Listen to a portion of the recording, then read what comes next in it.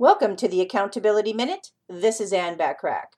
Bad habits can be difficult to break, as we probably all have experienced in the past. Bad habits are a repetitive form of behavior that becomes so enmeshed in our psyche, they quickly become instinctual and actually involuntary.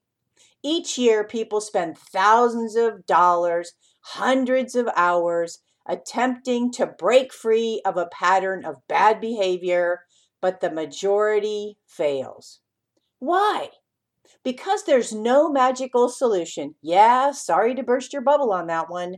Breaking a bad habit typically requires hard work, and there are just no shortcuts.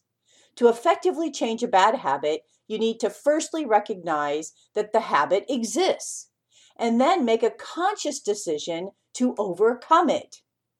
Tune in tomorrow as we continue this discussion about how to break those nasty bad habits.